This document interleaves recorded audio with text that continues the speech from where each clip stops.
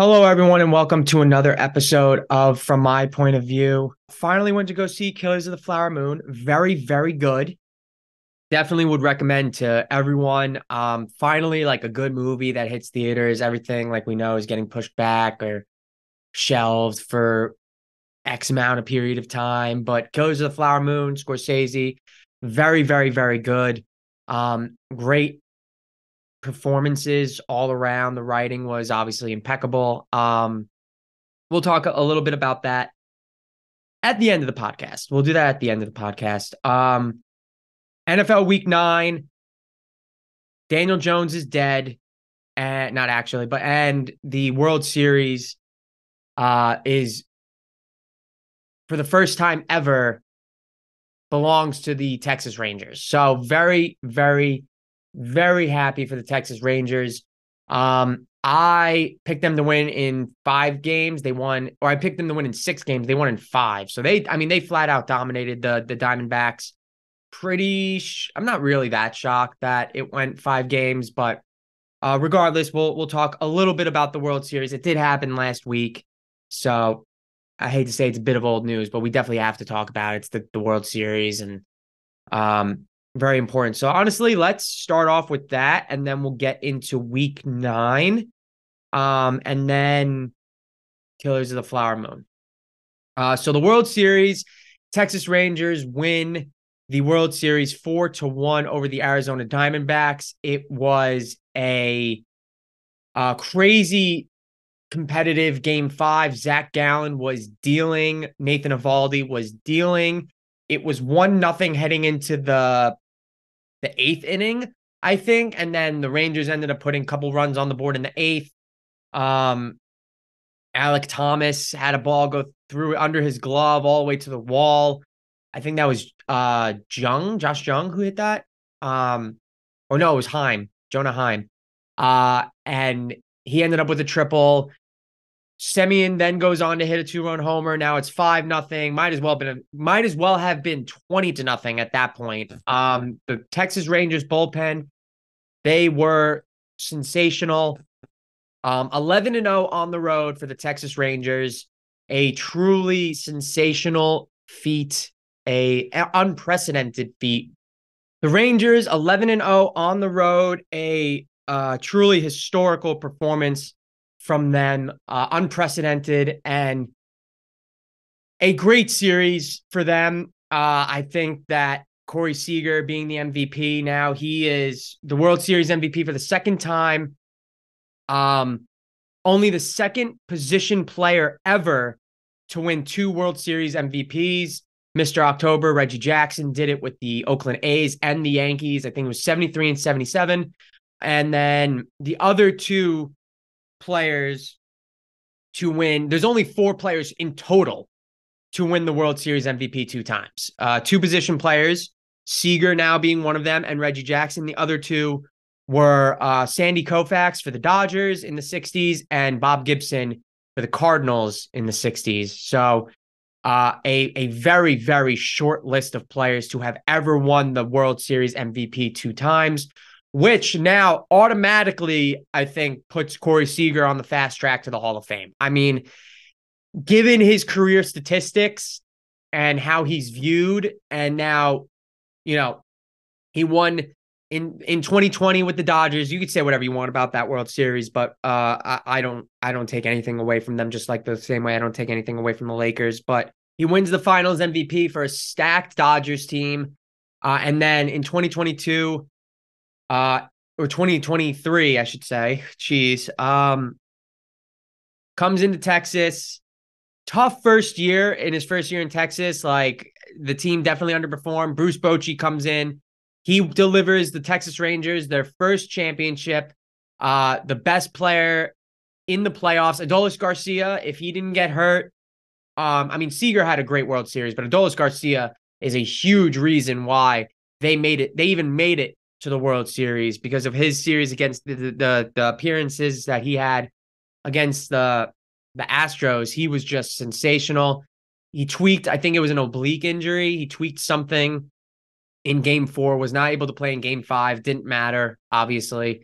But Adolis Garcia was unbelievable. Nathan Eovaldi, I think, has cemented himself as one of the greatest postseason pitchers of all time. His postseason stats are incredible, and he did it with the Red Sox. He did it now with the Rangers. He has just been an absolute beast in the playoffs. Very reliable. He turns it up to another level. Just one of those guys that taps into something on another level. Really, really, really great stuff from Nathan Eovaldi. Just incredible. And he is a huge reason why. I mean, 5-0, which I think ties a record for most wins in a postseason run, was 5-0, sub-3 ERA. He had really only one bad start, and that was game 1 of the World Series. That was really his. It wasn't. I wouldn't even consider it bad, but it definitely was not as dominant as he had been. So that was probably the only one where you're like, oh, he got touched up a little. I think he gave up 4 earned runs. So he got touched up a little bit in game 1, but the Rangers ended up winning that game. So it wasn't that bad. It took some late inning heroics by Seager, of course, and then Adolis Garcia in the extra innings. But he was unbelievable. Him and Zach Gallen were just Zach Gallen, I think, had a no-hitter going into the 6th inning, and then Seager broke it up with a dribbler the other way into left field. They had like a little bit of a shift on him. And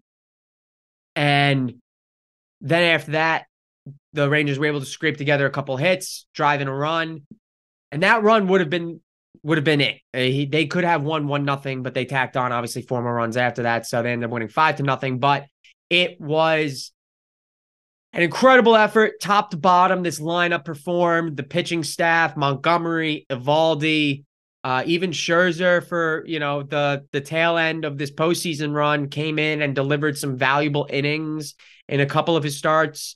His first start against the Astros, he got roughed up, but after that, valuable innings that he put up.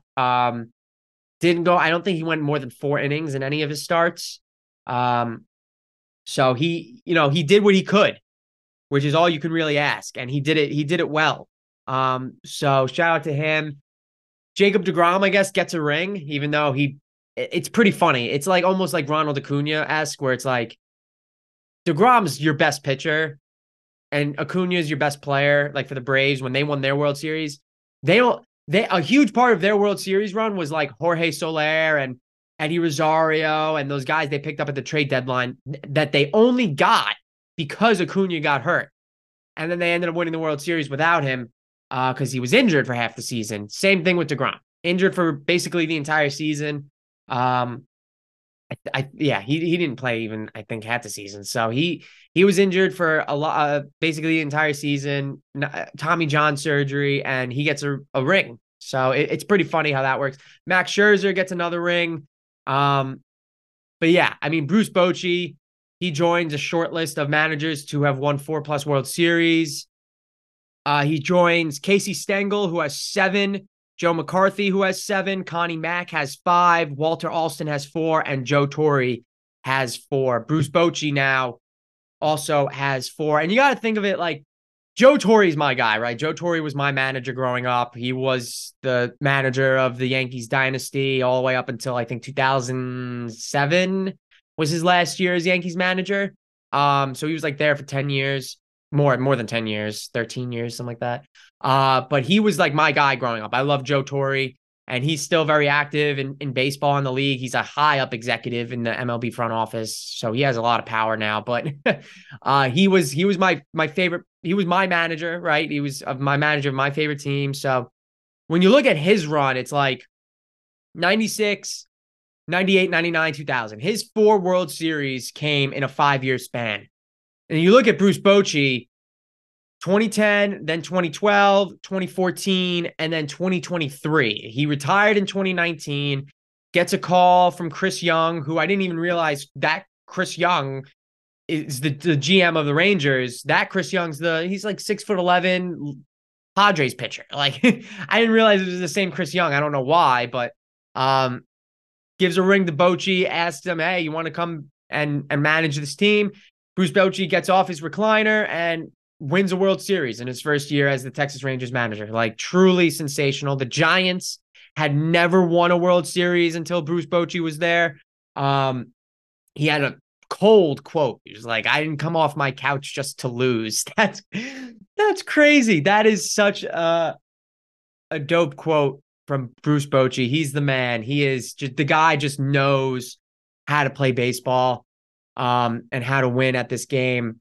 And it's refreshing to know, like, I hope teams kind of take note that Bruce Bochy is a guy that knows how to play, knows baseball, knows how to manage, and knows how to win. And he was able to call the shots. He was able to manage his way with the bullpen, with the lineups, with whatever. Like, he was able to dictate who was playing, who pitched, however managerial decisions he had to make throughout the game were up to him and him alone.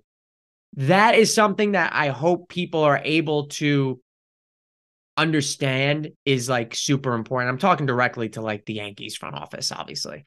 But everyone else too. It's like, sure, you can use analytics to help maybe decide a decision or give you some insight over like matchups and stuff like that and whatnot. But for the most part, let your managers manage. Like, if you're hiring a manager to just be like a talking stick or a hand puppet to whatever analytics team or moves, like people that you have actually calling the shots, there's no point in doing that. Like, it's important to hire a manager that knows how to manage, shockingly, right? Can you believe it? Bruce Bochy does just that. Like, the guy just knows how to manage a baseball team, and he's really good at it. The players love him. He knows how to make the right decisions. It's not just like a spreadsheet, there's a human element to making these decisions. So Bruce Bochy, one of the best ever. Corey Seager, probably on the fast track to the Hall of Fame, barring like a crazy collapse of his career where it's like I don't even want to say it. Put that into the universe. I'm not doing that. But yeah, I mean, even Nathan Eovaldi, again, like what? Well, I don't know. Nathan Eovaldi kind of reminds me of Andy Pettitte, where it's like his career stats might not get him there, but he is going to be considered one of the greatest postseason pitchers of all time. Andy Pettitte is the greatest postseason pitcher of all time, in my opinion. But he's not even. I don't think he's even sniffing the Hall of Fame. So I got a lot of problems with the MLB Hall of Fame, but we'll talk about that. And probably when the ballots happen again, we'll talk about it. Which I think might be in a few months. They'll announce the next ballot. But regardless, congratulations once again to the Texas Rangers, the 2023, for the first time ever, the World Series champions, 2023 Texas Rangers. A sensational run. They certainly had their ups and downs throughout the entire year, but in the end,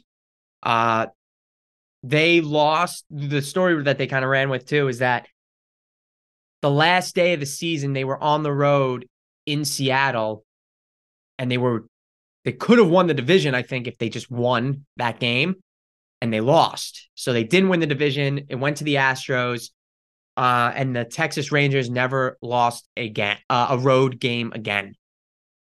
Pretty insane. Pretty insane stat. So congratulations to them. Let's get into NFL Week 9.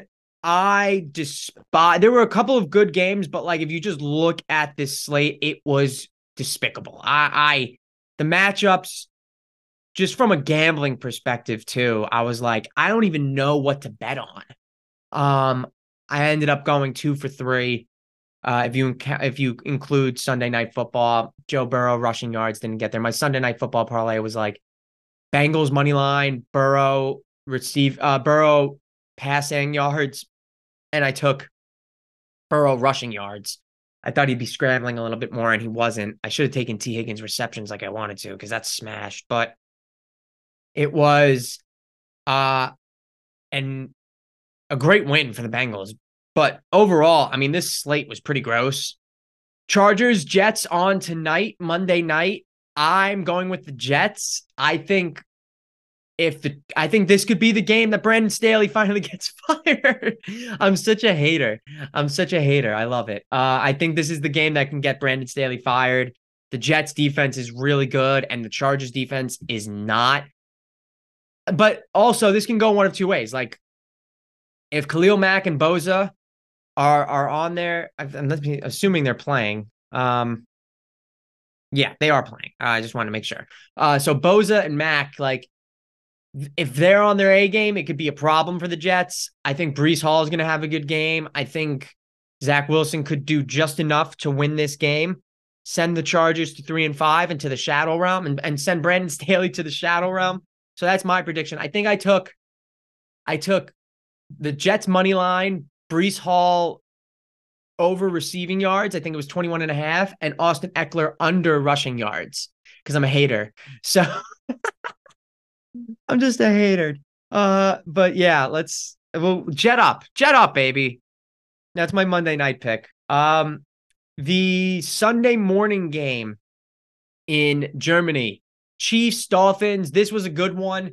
The Dolphins defense actually held up really well, but the game deciding play was a strip fumble of Tyreek Hill.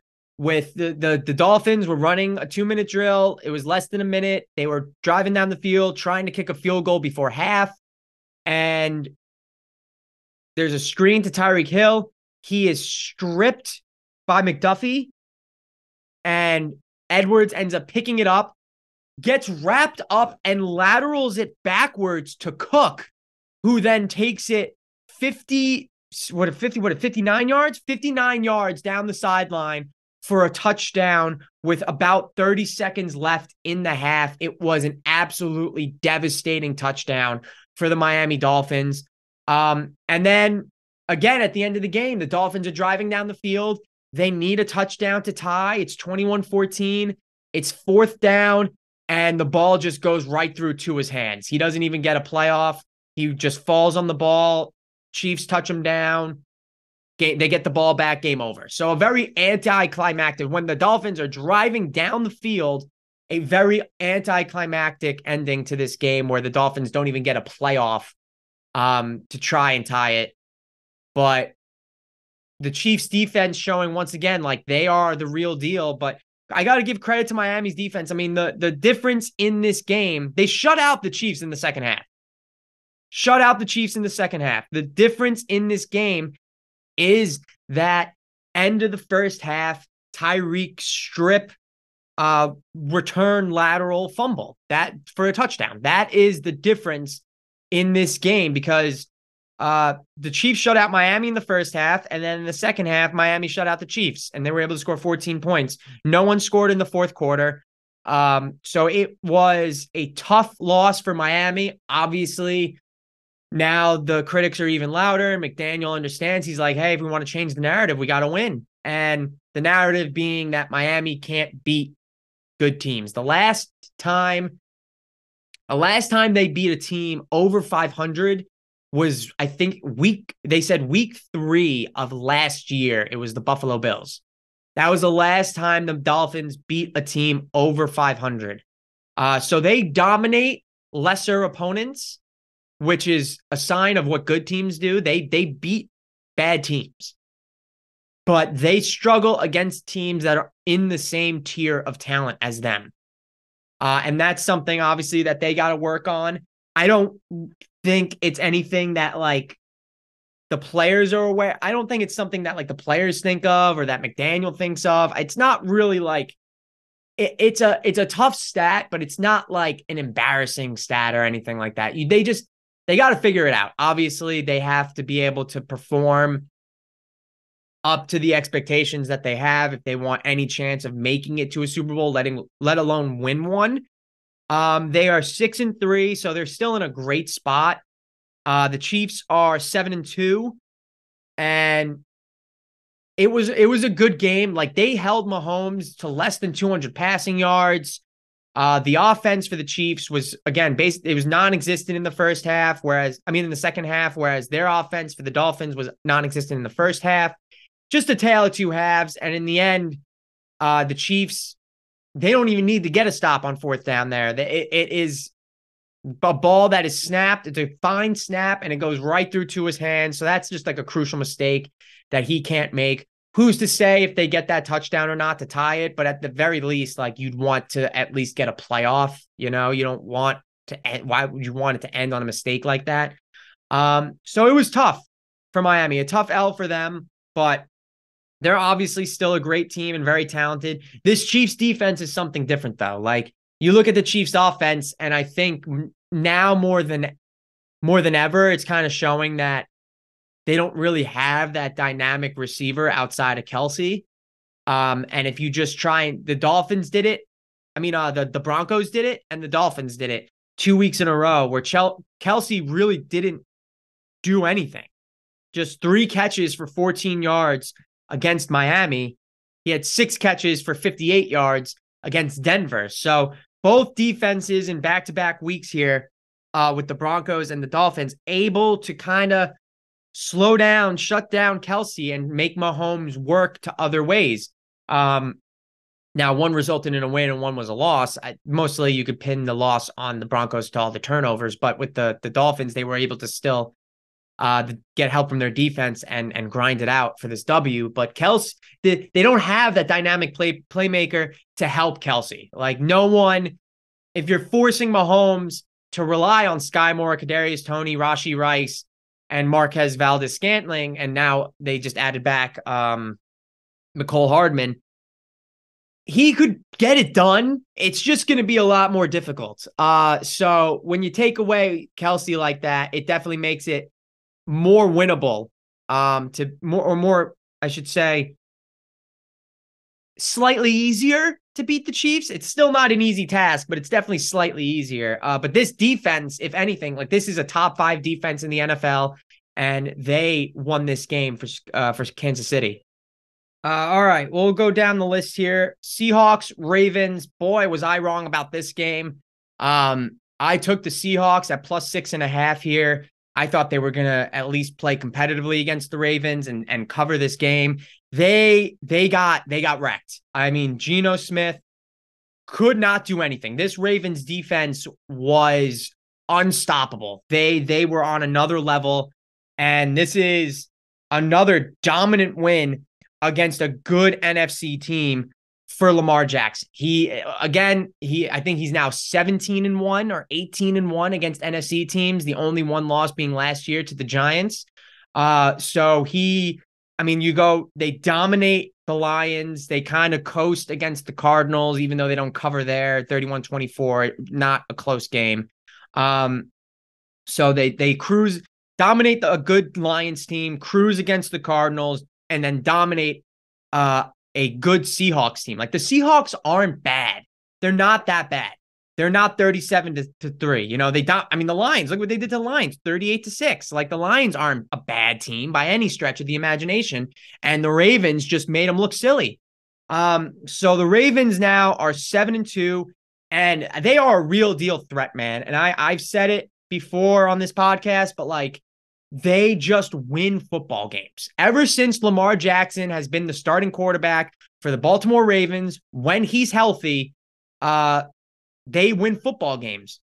Now, there was a scary moment in this game where he did kind of come up limping after, I think it was like a 4th and 1 or a 3rd and 1 or something like that. And he just kind of kept it himself and got rolled up on from behind. He was tackled from behind, and his ankle kind of went straight. And as the defender fell on him, it kind of got almost like hyperextended in a way. Like, it was just in a bad angle. Not really rolled, but I guess rolled up on, if you can consider it being rolled up on. But he did come up limping a little bit. He finished the game up until they threw the backups out there because it was such a blowout. But he didn't have to leave the game prematurely, is the point. So he should be fine. It was definitely a scary injury, though, obviously, because he's had injuries like that before, and you don't want him to get an ankle injury with his mobility and how that can affect his game. But he's been balling out. The Ravens have been really, really good, despite all the injuries that plagued them in the beginning of the year. Despite, the drops and the kind of mediocre receiver play at times, they continue to win football games in convincing fashion. They are 7-2 and very, very, very good. And that defense is very, very, very good. Browns, Cardinals, not much to say about this game. Browns win 27-0. You had Clayton Tune, the rookie, playing for Arizona a week after, or not even a week after they traded their starter, Josh Dobbs. This kind of basically all but cements the fact that Kyler Murray will be playing next week. He was activated. He was a full participant in practice. They were like, hey, Josh Dobbs, he has some market value. So they traded him to the Vikings, and we'll talk more about Josh Dobbs when we get to that game because he was sensational for the Vikings this week. But they trade him to the Vikings, who lose Kirk Cousins and are kind of in like a position to make a NFC playoff spot. So they trade for him. Clayton Tune comes in and, throwing that kid in there, first start of his career against a good Browns defense. This was basically what you expected to happen. If I was a smart person, I would have just bet the Browns to cover. But they win 27-0, dominant showing. I'm not really going to praise the Browns like Deshaun Watson too much, just because it was like, what do you expect? This is exactly what you were supposed to do. But credit to them, they did it. Texans, Buccaneers, this was definitely the most exciting game of the 1:00 window. The Texans win 39-37. CJ Stroud breaks a rookie record, Andrew Luck's rookie record for passing yards in a game with 470 passing yards, and ties the rookie record with 5 passing touchdowns. He is and was this week absolutely sensational. He's unbelievable. The kid is catapulting himself to superstardom. He has the Texans at 4-4. They are way ahead of schedule. He just looks so comfortable and so decisive. And this comes like they were without their kicker. Fairbairn got hurt.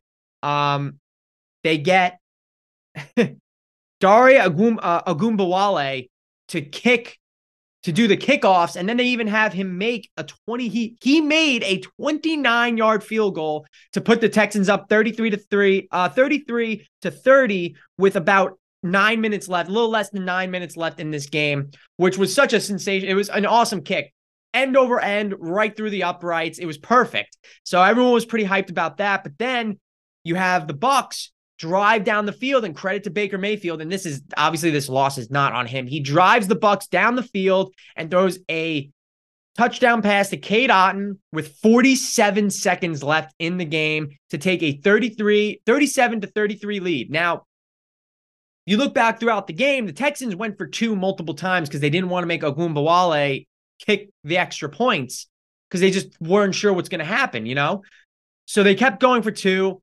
and had Agumbawale kick the extra points, they would have been able to kick a field goal. But because they went for 2 and they didn't get a couple of them, and then they were up 3, and then the Bucs scored a touchdown.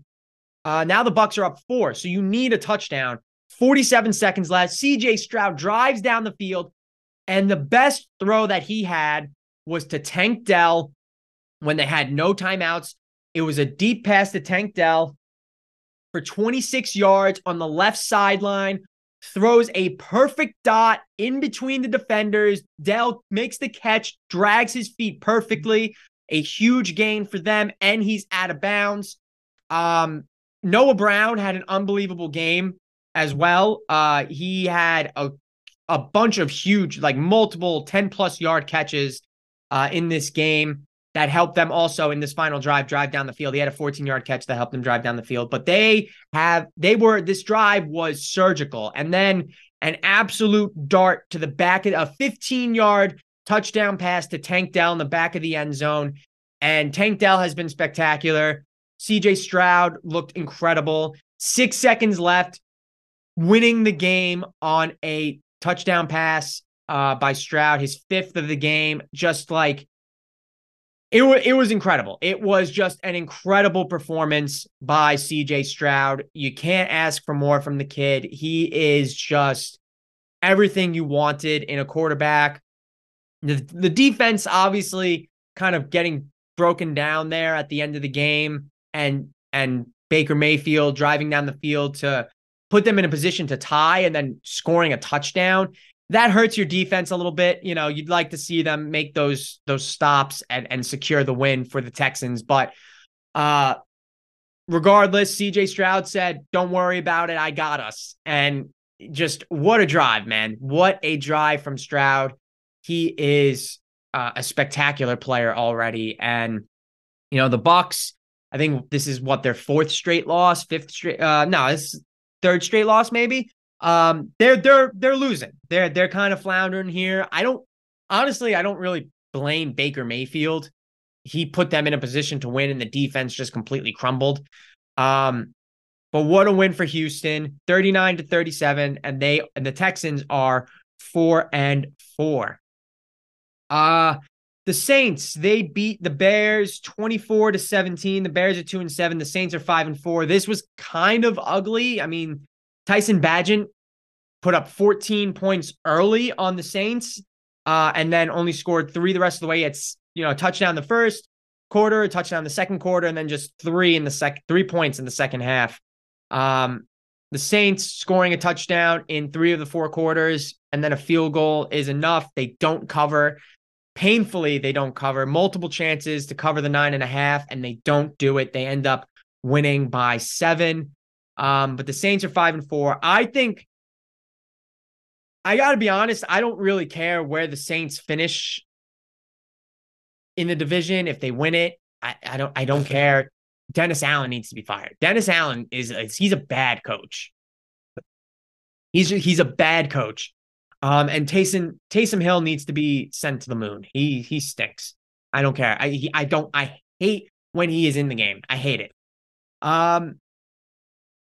Vikings, Falcons. The Vikings win 31-28. They are 5-4, and Atlanta is 4-5. Josh Dobbs. So here's the thing with the Vikings. They lose Kirk Cousins for the year, torn Achilles. Jaren Hall comes into the game. He's thrown around. At this point, he's 5 for 6, 78 yards. He's actually playing pretty well. He goes to run into the end zone and gets absolutely blasted. I think it's by AJ Terrell. It's by one defensive back on the Falcons. Blasted at the goal line to keep him out of the end zone. He gets up very slowly, like barely gets to his feet. Immediately leaves the game, and it is immediately ruled out with a concussion. So now Josh Dobbs has to come in and play. They were giving Jaren Hall the start this week because they just traded for Josh Dobbs. He doesn't know the playbook. He doesn't know the plays. He's a very, very smart dude, but obviously you don't know the playbook. You don't really know, anyone really. You don't know anyone on the team. You don't have any chemistry. You haven't gone through practice. Like, you are just brought in, like, this is your week to kind of catch up and learn, and then you start next week, and that's fine. He comes into the game, and they said already, this report that Kevin O'Connell is basically drawing up on his hand, like, what each route is supposed to look like for Josh Dobbs, and he is somehow, some way able to put together a game. 20 for 30, 158 yards and 2 touchdowns for Josh Dobbs, and a W. Just an incredibly gutsy performance by the skin of your teeth, able to kind of figure it out, piece together play after play after play. You're basically going out there and running like a schoolyard offense, trying to get your guys open, make throws, etc. And it was the most improbable W that the Vikings have had. Josh Dobbs, and he'll be the starter, obviously, going the rest of the way now, but just a crazy, crazy win in his first game for the Vikings, who are alive. They're alive, the Vikings, at 5-4 after the bad start, after Kirk Cousins leading them back to 500. Then he pops his Achilles. You get Josh Dobbs in there. 3 days in a Viking uniform, maybe he's been. It was a great, great, great win for them. So now the story of Josh Dobbs continues from the Arizona Cardinals to the Minnesota Vikings, being able to try and win some games and secure a playoff spot here. And obviously for Josh Dobbs, the plus is that he probably gets Justin Jefferson back soon. Next game, Rams, Packers. What a stinker this was. I mean, Stafford's out. You get Ripien in there as the quarterback. He can't really do much of anything. There's no run game to speak of. There's no pass game. This game was an absolute slop fest until the fourth quarter. It was 10-3 basically the entire game, and then the Packers were able to put up 10 points in the fourth, and this game ended 20-3. Not a great win to hang your hat on if you're the Packers, to be completely honest with you. It was gross. It was sloppy. You're a bad team that just beat another bad team without their starting quarterback. I will go as far as to say that if Matt Stafford was in, the Rams probably win this game, just given how well their defense played for most of the game. But the Packers is 3-5. The Rams are 3-6. Like, still not very good teams. Jordan Love still struggling. He did finish 20 of 26 with 228 yards and a touchdown. So a solid stat line, but like, I don't know, just not a great game for the Packers. You know, no one even scored in this game until the second quarter, where Aaron Jones broke the scoring. He had 7 points, and then I think the Rams ended up getting a turnover and were able to kick a field goal. It was a gross one. It was definitely a gross one. Commanders, Patriots, Sam Howell is the real deal. You had Jonathan Allen telling reporters that he thinks Sam Howell will be the quarterback in Washington for the next decade. So this was a perfect game for Washington here, where, you know, they're 3-5. They've won a few impressive games. They've battled in a lot of games, and even in their losses, they battled two losses against the Eagles, battling. They sell off, right? They trade Chase Young to the 49ers, which the NFL trade deadline went through, obviously, and they made probably two of the bigger moves. Chase Young gets shipped off to San Francisco, and Montez Sweat gets sent to Chicago, of all places, where the Bears then turn around and sign him to a massive contract extension. And now you have the Commanders, who they sell off. Doesn't really look like they're trying to compete anymore. They're 3-5. Perfect spot here in New England. They win 20-17. Sam Howell's good. He has some tendencies that young quarterbacks have, that, you know, he's got that gunslinger mentality, which is great. Got to reel some things in and kind of fine tune some things, but the kid can throw the football, which is the most important part. And he's a tough guy. Like, he gets hit and he gets back up. So he's a tough dude with a big arm. He gets the ball to his playmakers, Terry McLaurin specifically. Dotson's been having a great year. So the offense for the Commanders has been pretty good. The secondary has been kind of suspect. The pass rush was really good. Now, you know, you traded away your two best pass rushers. So two of your best pass rushers. Chase Young was having a solid year, but, you know, I'd put him in bust territory. Obviously, he was the number 2 overall pick, and he had a great first year, and then, you know, has barely played. This is his first healthy season in damn near 3 years. So with him, he's been having a good year, but you trade him off for some draft picks for both of them. I would say it's a smart move. You know, why not recoup some losses there? So a big turnover late for Mac Jones, and the Patriots are 2-7. It's a dog fight for the top of the draft board. Let me tell you, between the Giants and the Panthers, who the Bears own their pick. The Bears and the Panthers, the Bears own both picks, and both those teams are really, really bad. The Cardinals are really bad. The Patriots, the Giants now just lost Daniel Jones, which we'll get to.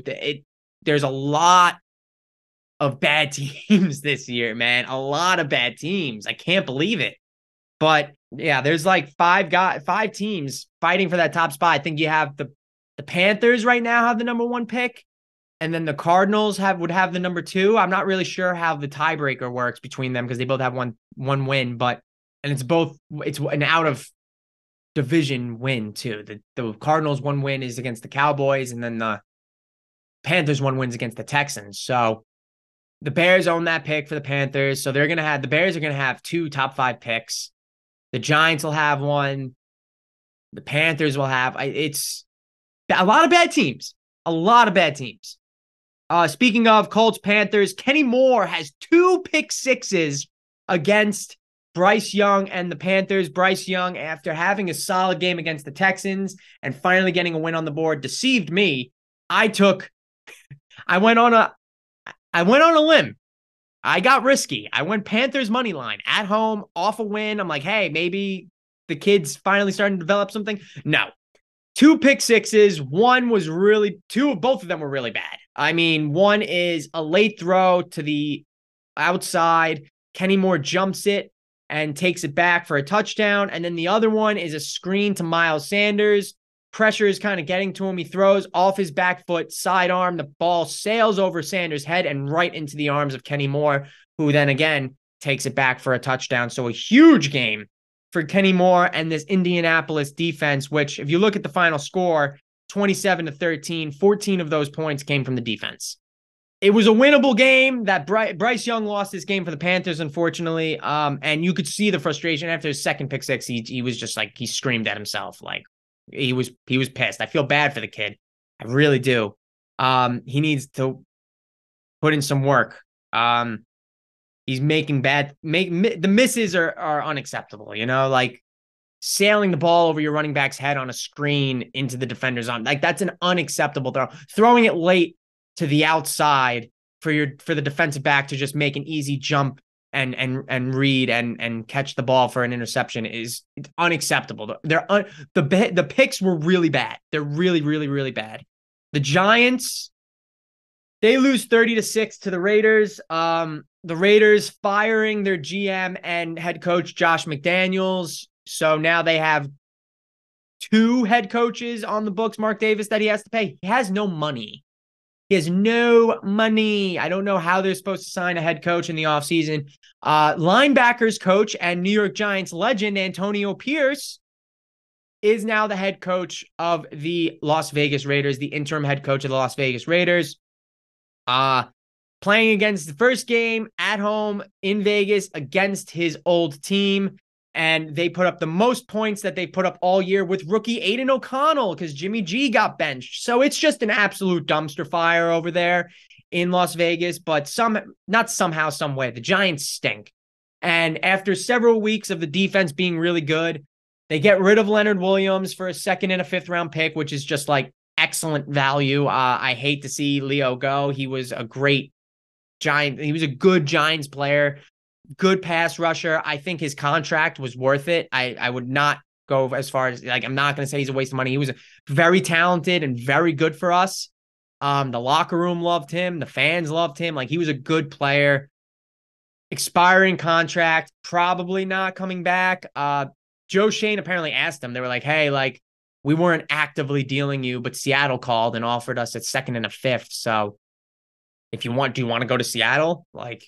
And he said yes, because why wouldn't he? Like, why would he want to stay in New York? We stink, and we have the rest of the season's washed. He's not getting any younger. Seattle's a pretty good team. He's on an expiring contract. He can sign wherever he wants after the year. So he goes to Seattle. So we lose him. He's a defensive leader, very good player. Lose him. The defense, just not as good. Aiden O'Connell looked fine. I mean, 16-25, 209 yards. They didn't ask him to do much. Josh Jacobs was the guy this game. 26 carries, 98 yards, and 2 touchdowns. Quiet game for Devontae Adams, all things considered. 4 catches, 34 yards. But Antonio Pierce said, this is the mentality of the Raiders going forward is like, who did those great Cowboys teams have?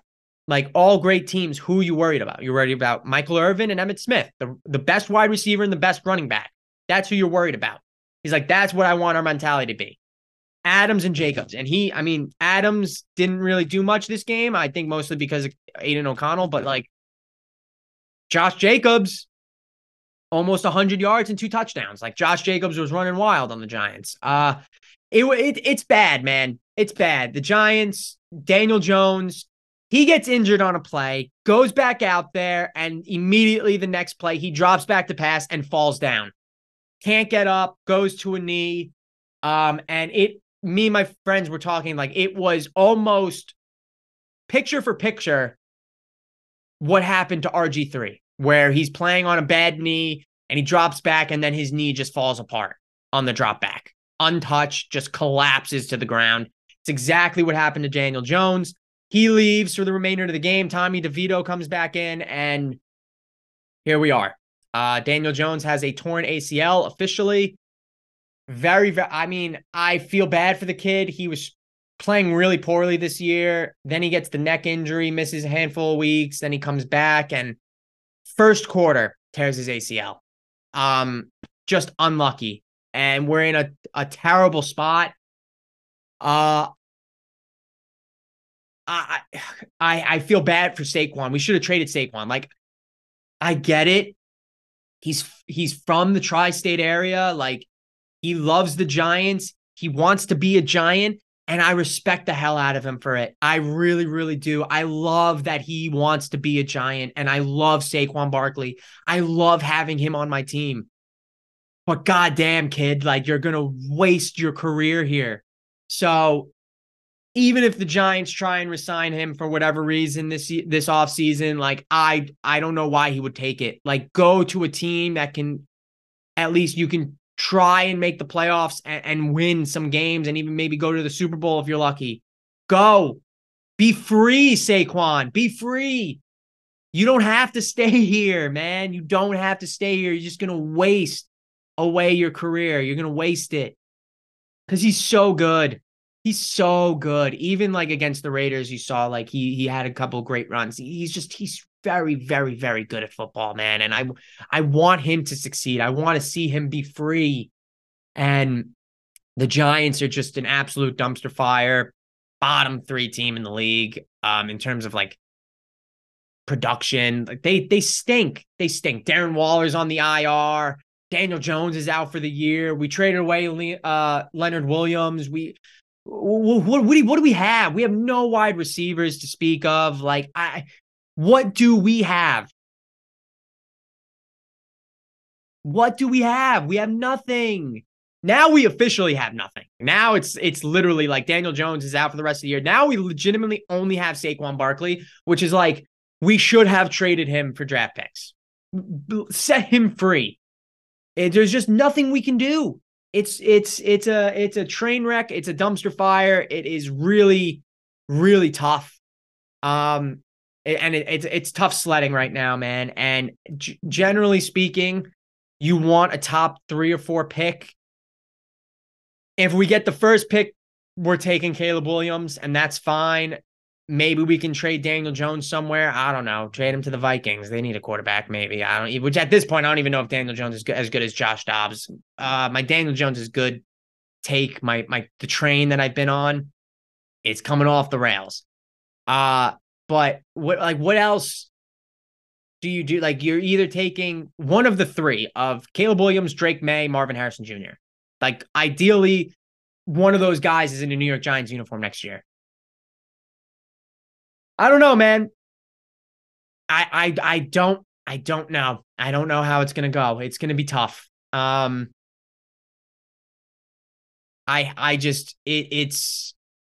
It's painful to, I mean, I know a lot of fans feel this way, obviously, and they've dealt with this firsthand, but it's nice knowing that with every loss, your draft pick gets better, but at the same time, like, the Giants have just been getting embarrassed. Like, they get embarrassed week after week after week on national television or on television. And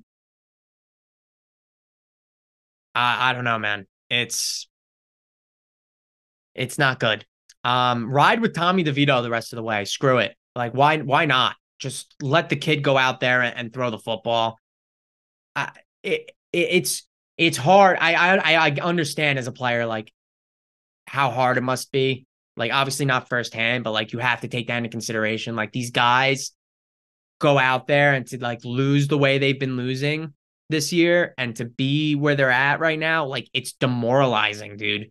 Why would you even want to go out there and play football? Like put your body on the line for what?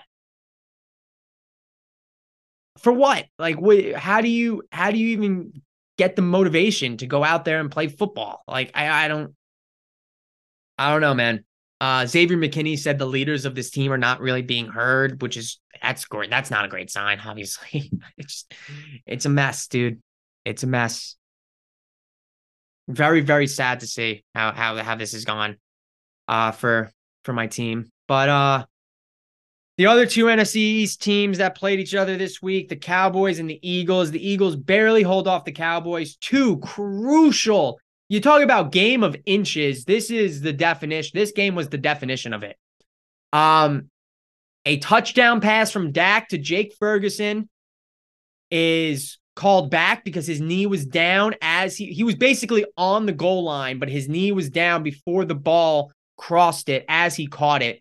So that was a touchdown that was overturned. And then Dak Prescott on a 2-point conversion that it was 28-23. This would have made it 28-25. As he dives for the pylon, he takes one extra step.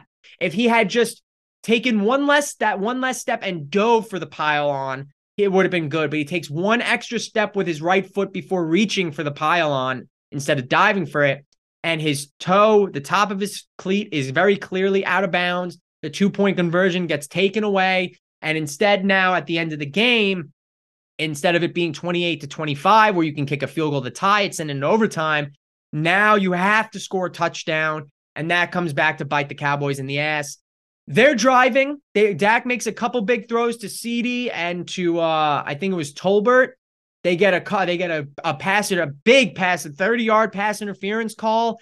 They get a roughing the passer call, which Hassan Reddick, like, he hits Dak Prescott, but he doesn't tackle him. He kind of just pushes him to the ground. But it was late, so it's a roughing the passer. You can't be doing that, Hassan Reddick. So they get a roughing the passer for 15 yards. They get a 30-yard pass interference, couple completions. Now they're knocking at the door. They get I think it's a false start. Dak gets sacked twice. Now you're at the 30-yard line. It's like 4th and goal from the 30. They almost ran a great route. CeeDee does an in route at like the 1-yard line. He catches it, gets gang tackled, and ends up fumbling the ball. The Eagles recover, but the time expires anyway. So game's over on that play, but I can only help and imagine if CeeDee caught that ball where he did and there was like Tolbert or Turpin in the game streaking, or even Brandon Cooks is still fast. So just streaking along backwards, CeeDee could have lateraled it to him, little hook and ladder play. And maybe you can get to the edge of the end zone, jump on the pylon. But I guess, you don't really want to draw that up. But if you're not going to throw the ball in the end zone, then try and come up with something, It was a great game to watch, nonetheless. A very competitive game. The over hit, so there's my bet. I lost the Panthers, I lost the Seahawks, but I won the Texans and the over in this game. And I lost my Sunday night parlay. We'll see how I do on my Monday night parlay. But the Sunday night game, the Bengals are back, 100% fully back. Joe Burrow looks great. He carved up the Bills defense. And the Bills are struggling. That offense does not look as fine-tuned as it used to. The defense is very banged up. I mean, that's not really their fault. Milano's out.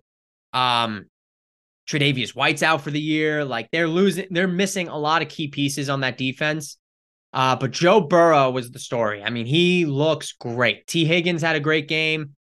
Yeah, Burrow's slinging it. He looks mobile. He looks quick, avoiding rushers, moving the pocket, dime after dime after dime. Burrow looks great. And the Cincinnati defense, for the last month, the Giants, the Jets, and the Bengals have had the 3 best defenses in football. And the Bengals, they continue to ride hot. That defense is on fire right now.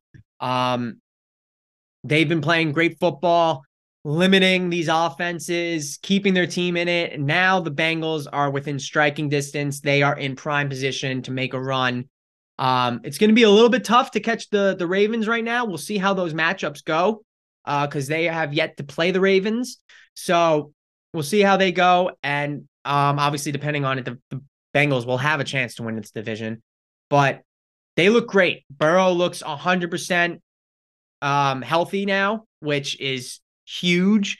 And he looked 100% healthy against the Cardinals. But that was like, we're still not sure if he is. Then he lit up the Niners, and everyone's like, all right, the Bengals are back. Then he lit up the Bills, and I was like, okay, now the Bengals are really back. Now they're really, really back. Back-to-back weeks, victories against the Niners and Bills is something that is going to propel them forward, man. And they're hot. They are hot. And it's pretty funny because basically for Burrow's entire career, he's gotten off to a slow start, and the team has gotten off to a slow start. And then all of a sudden, like, they win, 8, 9, 10 games in a row. And they end the season like 11-5 and then 11-6 or whatever, 12-5, whatever it is. They get double-digit wins. It's just the way it's been going for the Bengals. So I'm excited to see them to continue to play football. That was a great win for them last night. So that'll do it for NFL Week 9. A little bit of baseball news here. The Mets are hiring Carlos Mendoza, the Yankees bench coach, to be their next manager. They were tied to Craig Counsell. I don't know if he's made a decision yet, but seems like they're going. I mean, I don't know if this is their second decision or anything like that. I have no idea. But like Carlos Mendoza, bench coach for the Yankees, been around for a while. He is going to be the next manager of the New York Mets. So they've made their decision. We'll see how it goes. Mendoza gets to stay in New York, I guess. So that's good for him. So there you go. That's a pretty big decision for the Mets, and we'll see how they approach the rest of the offseason. It's gonna be a big one. It's gonna be an important one. And obviously those winter meetings always shake up a lot of things. Especially with the free agency class. Ohtani, where's he gonna sign? Oh my God, that's gonna be something. When Ohtani signs, that is going to be something. Let me tell you. Once again, Monday Night Football, Jets, Chargers. I'm taking the Jets. We'll see how it goes. I'm not like super confident in it, but I put Jets money line in my parlay along with, Breece Hall receiving and Austin Eckler under rushing because I'm a hater. Killers of the Flower Moon to wrap up the podcast. This movie was awesome. It's long. It's 3.5 hours. You don't really feel it. It keeps you engaged. The story is compelling. It's a story about the Osage Indians, Native American tribe, getting murdered on their homeland because they have a bunch of oil. So they tell, I think this takes place in the 30s. And they find oil. They are at that point in time, they are the richest people per capita. It is the richest area per capita, the Osage Indians, and they are slowly getting murdered for their oil money by white people, interloping white people. And you see it throughout the movie where it's a trend of like these Osage women marrying white men mostly. And these white men, they keep getting greedier and greedier. And there's the plot to kill multiple women and people in this family to then have the oil eventually be passed down solely to the white man. It's obviously a terrible story. It's dark, but there are nice moments in it. It's mysterious. It's compelling. The dialogue is great. It's a great watch, man. Leo was fantastic. De Niro was incredible. And I wrote about it for Animal House that like De Niro, him being in that movie, that performance that he gave almost makes you forget about some of the really terrible movies he's done, like in the past 10 years, like the stupid comedy movies or whatever that he's done. It makes you forget about that and kind of reminds you that, hey, dead or alive, he's probably one of the best actors ever. He's sensational. Jesse Plemons has a small role as a FBI agent. The early stages of the FBI. They're not even called the FBI yet. They're just called the Bureau of Investigation with the federal government. Jesse Plemons is great. And he's one of those guys where it's like when he's on the screen, he dominates it, man. He doesn't, a lot of people might not know him for many big roles. He's never really the leading man per se, but he always plays great, compelling characters. Him and Sam Rockwell, in my opinion, are kind of in that class where they're in their roles and they're just really, really good at it. Like they are character actors, man. They are very, very good at their jobs, and you can't take your eyes off them when they're on the screen. Lily Gladstone plays Molly Burkhart, the Osage woman that Leo's character marries. She's great. A really, really good job from her as well. I don't know if this was like her acting debut. I've personally never seen her in anything, but she was very good in this movie. Scorsese makes a cameo at the end. It's an interesting way how they end up wrapping up the movie. But it is such a fantastic film. Scorsese he's still got his fastball. The dude just knows how to make movies, man. They are just compelling, great plot, characters, dialogue, cinematography, everything, every single time. He's the GOAT. He's the GOAT, man. I love him in all his movies. Him and De Niro, man, 50 years, 10 movies. Pretty insane. I think him and Leo at this point are going on like 20 years and like 8 movies or 7 movies. So he's catching up, man. Leo's catching up. When this movie was coming out, I saw clips of TikTok where it's just like, oh, Scorsese's talking to De Niro and Leo's like, I'd like to talk to my director for a second. And De Niro's like, you're director. Oh, okay. I've done 10 films with him. And he's like, and Leo's like, I've done 6. Oh yeah. So it's my director. He's like, oh yeah. De Niro's like, oh yeah. That's cute. That's cute. And they just have like a back and forth like beef and over Scorsese. So a funny little clip. But yeah, it's just a tremendous movie, great acting all the way around. Highly recommend. I would give it a 8.5 out of 10, only because I feel like the last like 25 minutes or so kind of drags a little bit in terms of wrapping it up, but it's good. It's really good. Maybe even a 9. Bump it up to a 9 out of 10. You get a point off because it drags off, but other than that, it's fantastic. All right. So that'll do it for this episode from my point of view. Thank you all very much for listening. I appreciate you as always. Have a great rest of your week. I'll talk to you all next Tuesday.